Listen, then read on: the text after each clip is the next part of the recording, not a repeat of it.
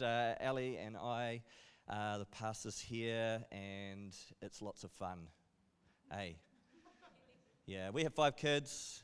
We're not quite sure what's doing that yet. We'll figure it out, but put a stop to it. Anyway, one more. Don't encourage it. Yeah. Hey, welcome if you're online as well. It's really great to have you here. For those that are still at home during level 2, and for those just tuning in for the first time, it's so good to have you on. Well, we've been doing a series over the last few weeks called Disrupt the System, Practicing the Ways of Jesus. And so we've been looking at how following Jesus actually disrupts the systems of the world. They actually want to disrupt us. They want to disorientate us, distract us, and ultimately disconnect us from the true source of life, which is Jesus. And so we have to, in turn, disrupt them so that we can find our life, our hope, and all that in Jesus. So we looked in the first week what it means to be with Jesus. We looked at what it's like to become like Jesus. Then we had Matt Lansdowne here, and he talked about doing what Jesus did. And then Annette spoke on prayer. And then last week, Sarah spoke on the disruptive practice of solitude. Who was challenged by that? Finding solitude. It was really, really good. It was such a great message. So I encourage you to go back and have a listen to those if you haven't, just to catch up with where we're at. But this week, we are talking about money. Yeah. Everyone's like, crap. Wrong week to come. Like, who wants to talk about money? Anyway, that's what we're talking about. So first of all, I just want to encourage us with the idea, that to follow Jesus is to embrace disruption. If you've decided to become a Jesus follower, but you are uncomfortable with disruption, you're going to find it hard to follow Jesus because the way of Jesus is disruptive. You look through a lot of the teachings of Jesus, he was disrupting the religious system of the day, he was disrupting the political system of the day, and he was calling a group of people to follow him, to bring his kingdom, which is restoring all things back to the original identity and purpose. And we're going to have a look at that today. What is the original purpose of money, and how can we redeem it? So a kingdom is... and by the way, questions, if you've got questions, we have a Q&A time here at Awaken, so text those questions in, and we will have a little bit of a time later on. I've got along here. That must be yours, babe. All right. So a kingdom is a realm in which one way and one will hold sway. All right, so when we talk about the kingdom, we're talking about wills and ways. And so we're talking about surrendering our wills and ways to the ways of Jesus so that we can participate in his kingdom, so that we can be a witness to his kingdom. His kingdom is here now. His kingdom is in operation, whether we want to acknowledge it or not, and we get to choose to participate it and reveal it, represent it, and be a witness to it in the ways that we decide to practice the ways of Jesus. And so it's about wills and ways. And so when we disrupt the systems of the world and practice the ways of Jesus, we actually bear witness to the kingdom. We're showing the people around us this is what it looks like to participate in the kingdom of heaven. And so today we're going to talk about what it means to be generous like our Father. Generous like our Father. So true significance out there we have on our thing that we believe that everyone belongs, that everyone can live free, that everyone has purpose, and that everyone is significant. What is significance? And what is the difference between significance and success? Success is when I try to add value to my own life. Significance is when I try to add value to others. All right, and so we're called to live a significant lifestyle that adds value to others, and we do that, and one of the primary ways we do that is being generous like our Father. We add value to others by being generous. So significance is not found in what we do, significance is found in who we reveal. All right, so we are living a significant lifestyle when we're revealing the good-hearted, when we're revealing the Father, revealing his goodness and his grace and his mercy and his generosity. So I personally believe that generosity is probably one of the best indicators that we are becoming more like Jesus. If our hearts are expanding and we're more open-handed with what we have, not just money, but time, with resources, if we're becoming more open-handed, then we're becoming more like Jesus. We're living a bigger life. We're living a life that's beyond ourselves, and we're becoming more like Him. And so, but the reality is that some of us actually need to be disrupted from our love of money. Some need to be disrupted from our fear of money. Some need to be disrupted from our trust in money. And some need to be disrupted of our ignorance of money's power. But all of us need to harness the disruptive power of kingdom generosity. We're doing okay? All right, so when we talk about disrupting the system, so we're talking about the systems of the world that seek to enslave us, that seek to distract us, disorientate us, and ultimately disconnect us. I believe that there is no more enslaving system than money. I would imagine that everyone in this room this week at some point had some thought about money and either some concern about it or anxiety or worry about it, or and I also guarantee that probably every one of us here spent our whole week either earning money or spending money. Yes. In some way, shape, or form. Like life seems to revolve around money, doesn't it? And that's just a reality of life. So how do we redeem it? That's the question, eh? How do we redeem it to its original purpose? First, we've got to get out from under its power. So interestingly, Jesus actually showed us how to get out from under its power. And so I would like to suggest when we talk about disrupting the system of money, there's sort of two levels of disruption that I want to talk about. The first one is how do we not be enslaved by it? And the second one is how do we redeem its purpose? I don't believe we can even start to redeem its purpose until we get out from underneath its power. All right, so I'm going to give you some thoughts this morning, and I feel like I'm going to have to skip a whole lot because I've got so much. But anyway, we could be here all day.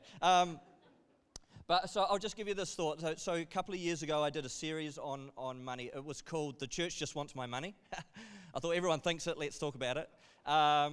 So I did a series, a 3-part series, and so in the first message I talked about money myths. All the myths that we believe around money. The second one, I talked about the spirit of mammon. I'm going to talk a little bit about this today. And then the last one, I talked about manage or be managed. Right? We either manage money or it manages us.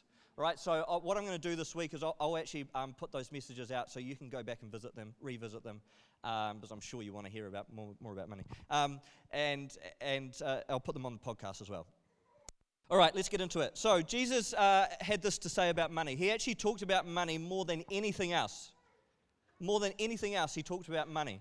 And so when he talked about money, he was talking either about like wealth, possessions, stewardship, accountability, and he talked about that more than anything else. In fact, 10 times more than any other topic. He talked about money 10 times more than any other topic. He talked about it more than faith and salvation. But I would like to suggest that actually our response to money is really connected to our faith in Jesus. Right, so what it means to actually follow Jesus, I believe that money unmasks us.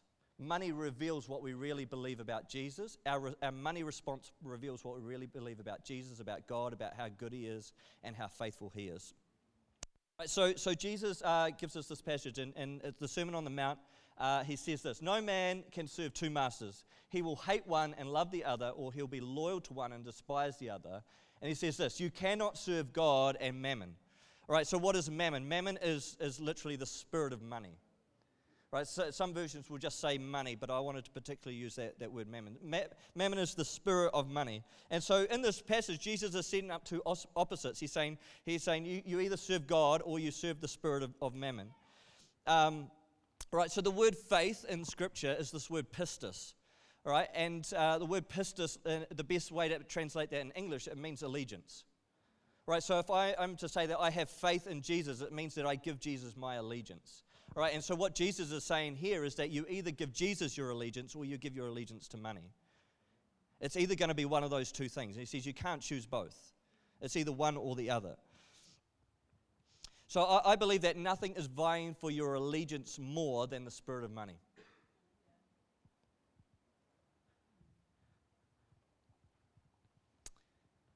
Now, this has nothing to do with how rich or how poor you are. It has nothing to do with how much money is in your bank account. What Jesus is addressing is a spirit a spirit that has power to enslave us, control us, and dominate us. Some are dominated by the love of money, some are dominated by the fear of it. Some are dominated because we're just ignorant of it. We don't understand it.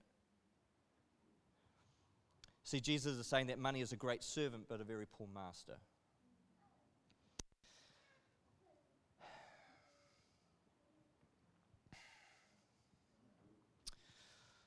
All right.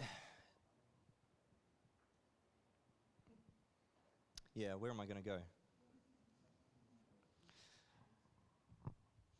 All right, so are we starting to get the picture that there is a system at play here? There's a system at play here, and it needs to be disrupted. For us to faithfully follow Jesus, we need to disrupt the system. See, the system wants to distract us, disorientate us, destroy us, ultimately disconnect us. And we must disrupt it. This is why Jesus talked about money more than anything else. He knew that this would be the thing that would enslave us the most. So, can anyone think of something that has more power to corrupt society than money? What?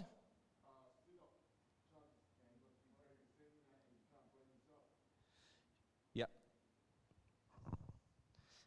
All right.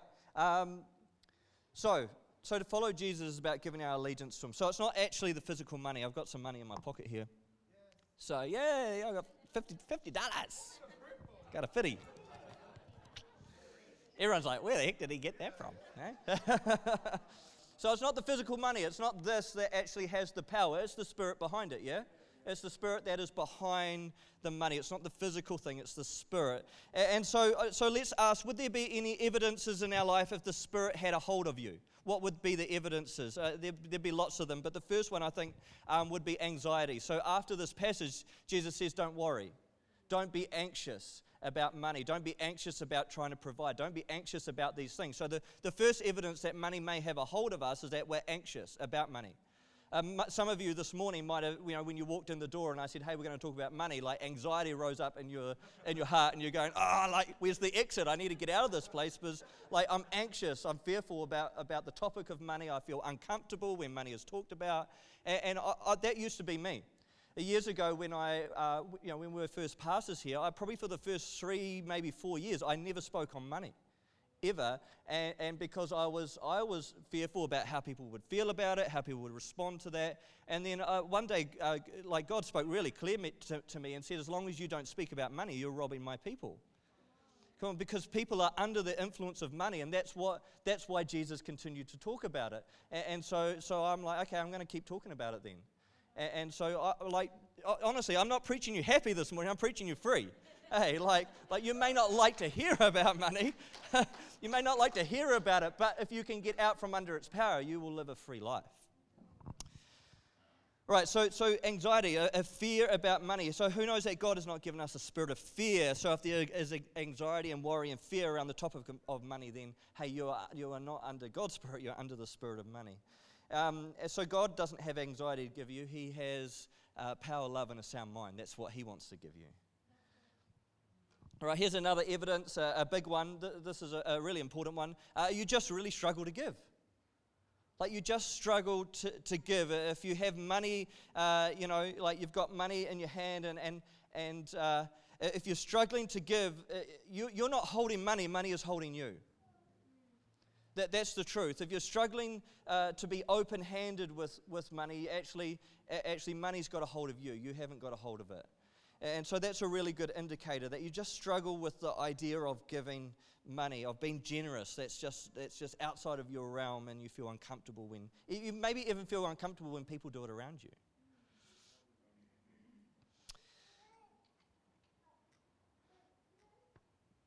So one of the greatest ways one of the other ways that we could think about if money's got a hold of it, impulse buying. Yeah, like shopping as a form of escapism. Yeah? Yeah. But that's true, we're using money to try and get some of our needs met, and so that's another way that we could do it. We're spending more than we've got more debt than we do have money in our bank accounts. You know, we're spending up credit cards, and we've got multiple credit cards, and we just can't stop shopping, buying things. That's a really good picture or idea that you are under the power of money.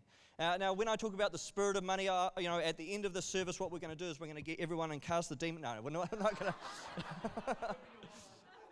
to.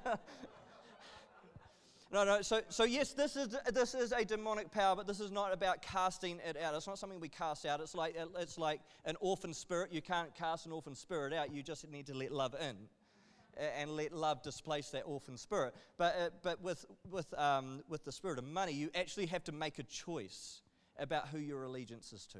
This is what Jesus is saying. You want to disarm the spirit of mammon, then it's actually about who's first. And I talk about that lots in the message. Go and listen to it. All right.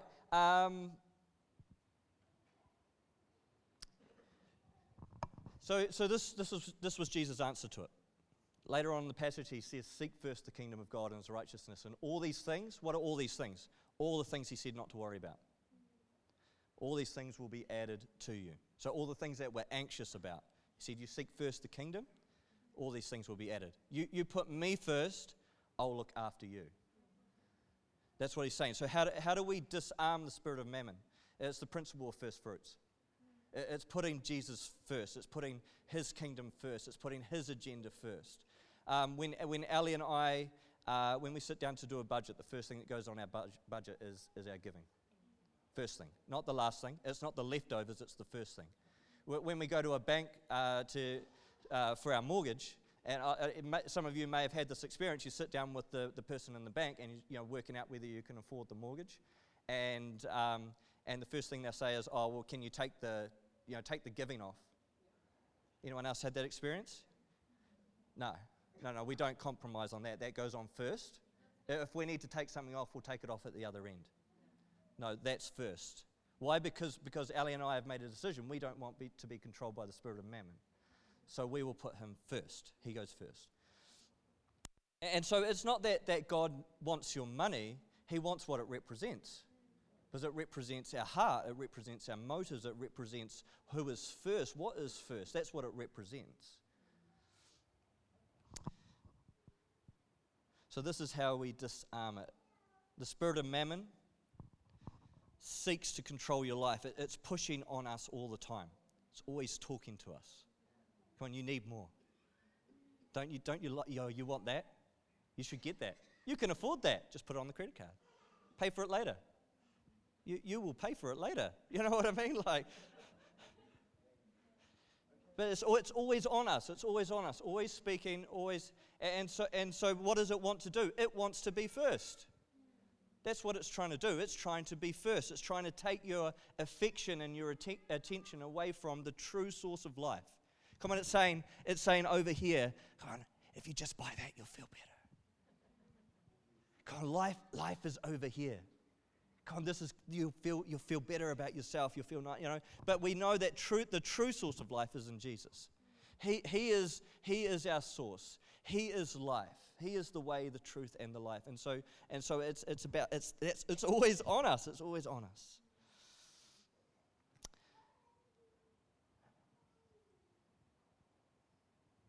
All right. How are we going for time? Let me just jump through these 3 warnings about money. Then have we got questions? No questions yet? Hit me with some questions if you want some questions answered. I thought we'd have heaps of questions on money. All right. So 3 warnings about money. So the first one here is we live disempowered by the lack of it. Anyone identify with that?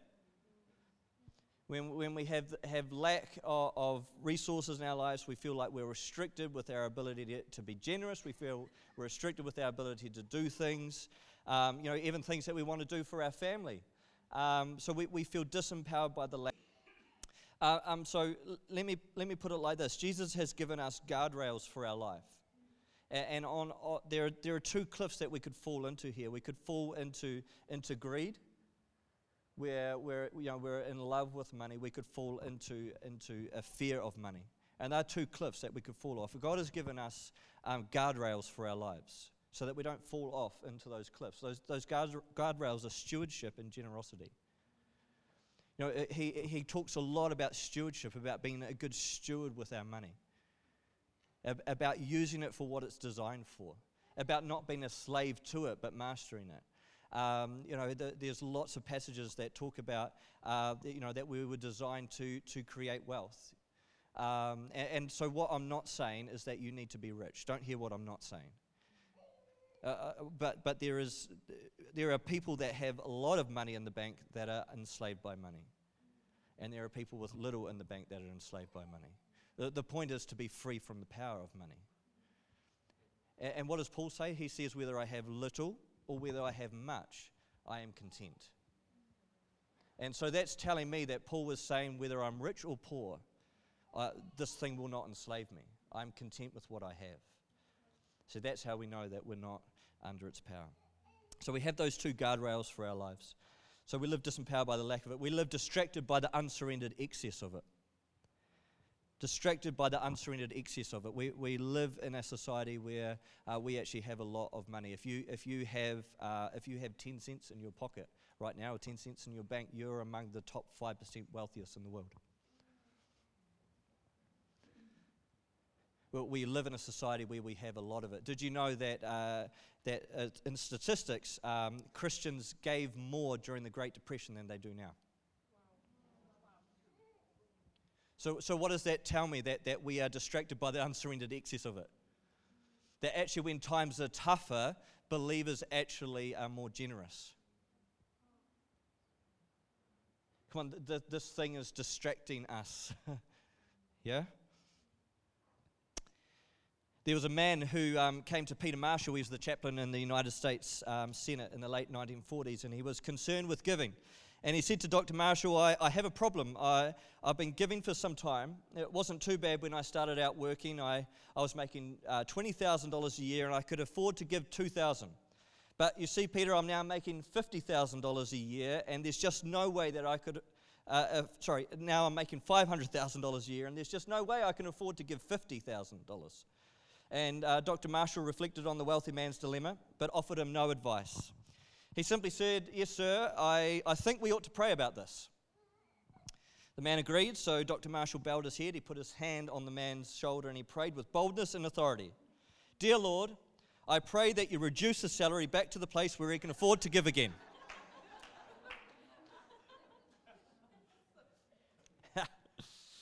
You may laugh,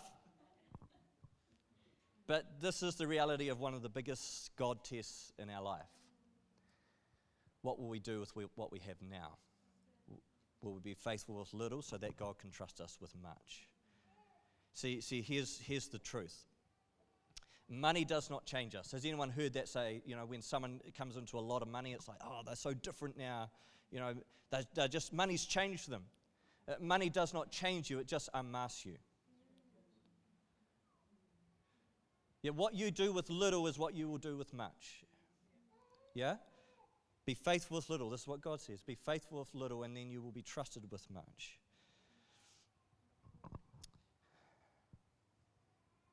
See, I would like to suggest the other week I talked about worship and said that God does not need our worship.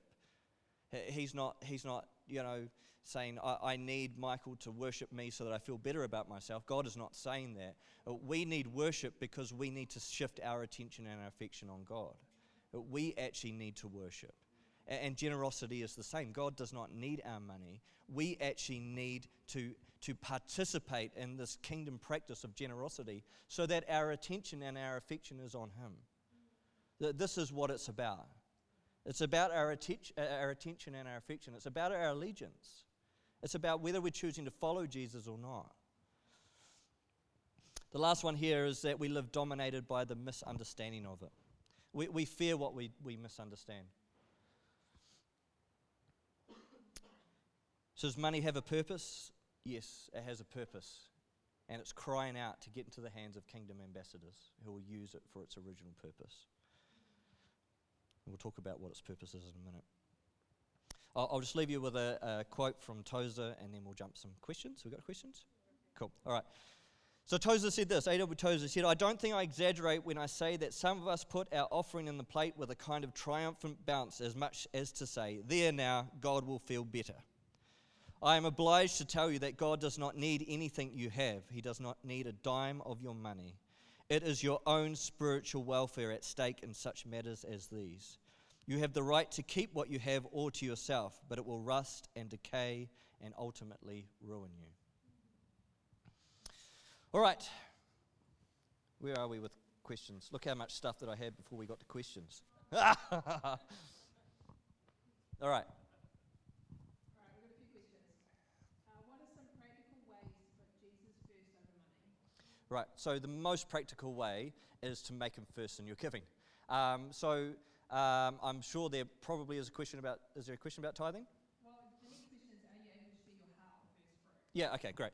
All right, so I think one of the confusions may be around, some of you may and may not have heard of the term tithing. I personally don't believe that tithing is a New Testament thing.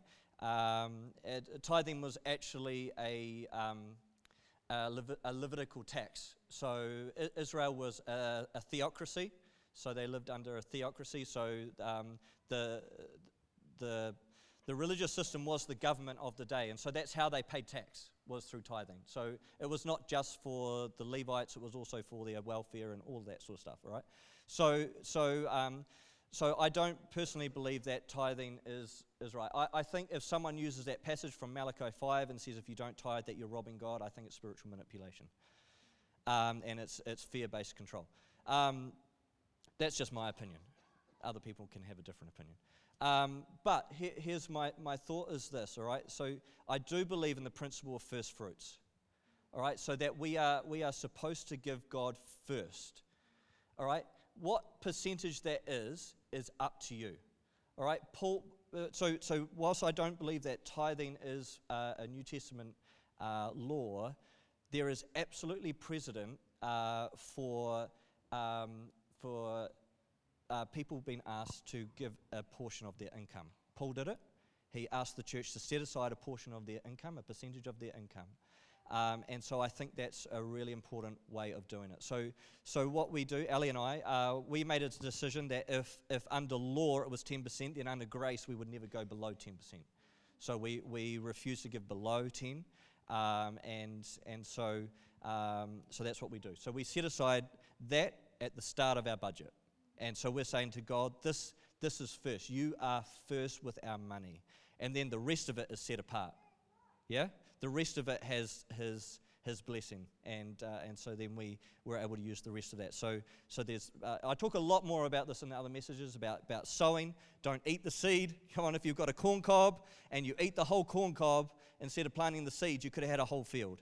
Yeah, so there's real specific principles about sowing. Don't eat the seed, and there's real specific principles about bread. About there is actually money that's for you. Use it for your pleasure. Enjoy it. Yeah. But put Jesus first, put God first. I hope that helps. Would you say that when money is running tight in your life, that it's time to give? Personally, I find that when I give, it frees me and brings a feel-good factor.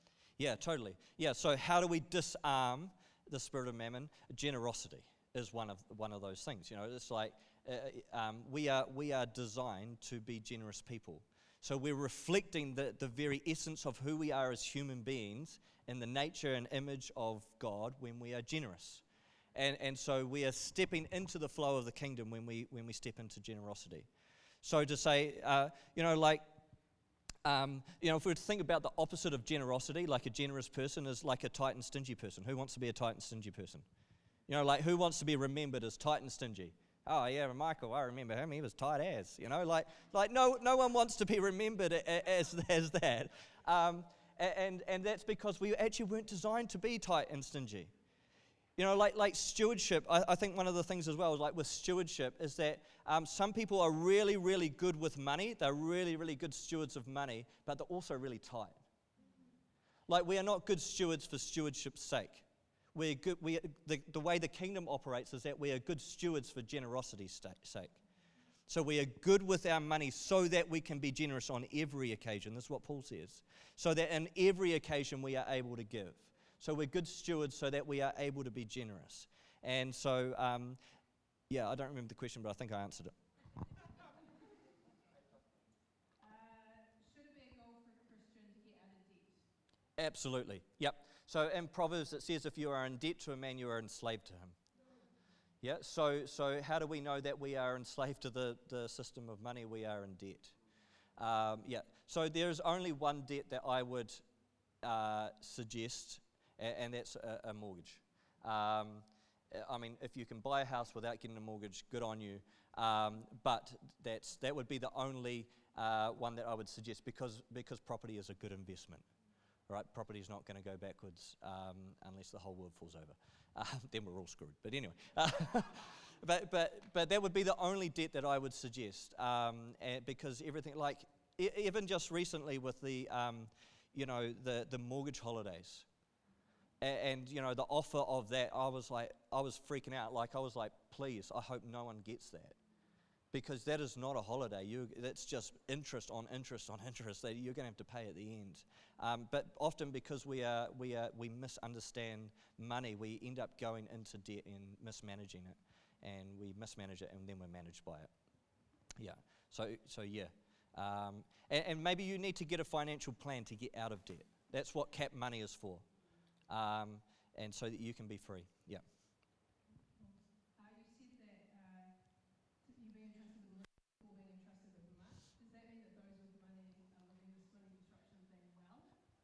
No, no, no.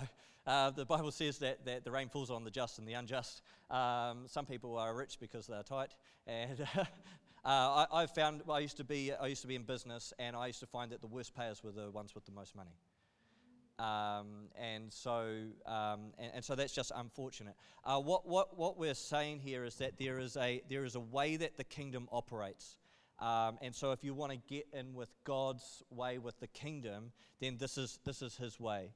It doesn't mean that all people that have lots of money are doing it right. And I think the first thing that we should stop doing is comparing our lives to one another. Because if we're looking to one another as the mark, remember what I talked about when I said becoming like Jesus? Like he is the mark, not one another. I want to be like Jesus. I don't want to be like Josh. As good as Josh is, and he's a great guy, I just don't want to be like him. I want to be like Jesus. And so if I compared the way that I was following Jesus with my stewardship of my money and resources compared to Josh's life, then I would be missing the mark. And so I want to be like Jesus. Yeah. All right, last question, I think. Yep. How do you move in your chosen career without being solely consumed with money? Yeah, I mean, I think if you can get a good paying job, get a good paying job. Like, why not? The point is motive, eh? Like what's important to you?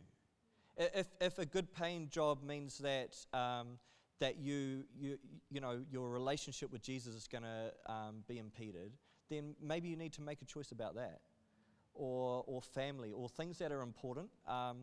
But if you can get a good paying job, I was looking the other day for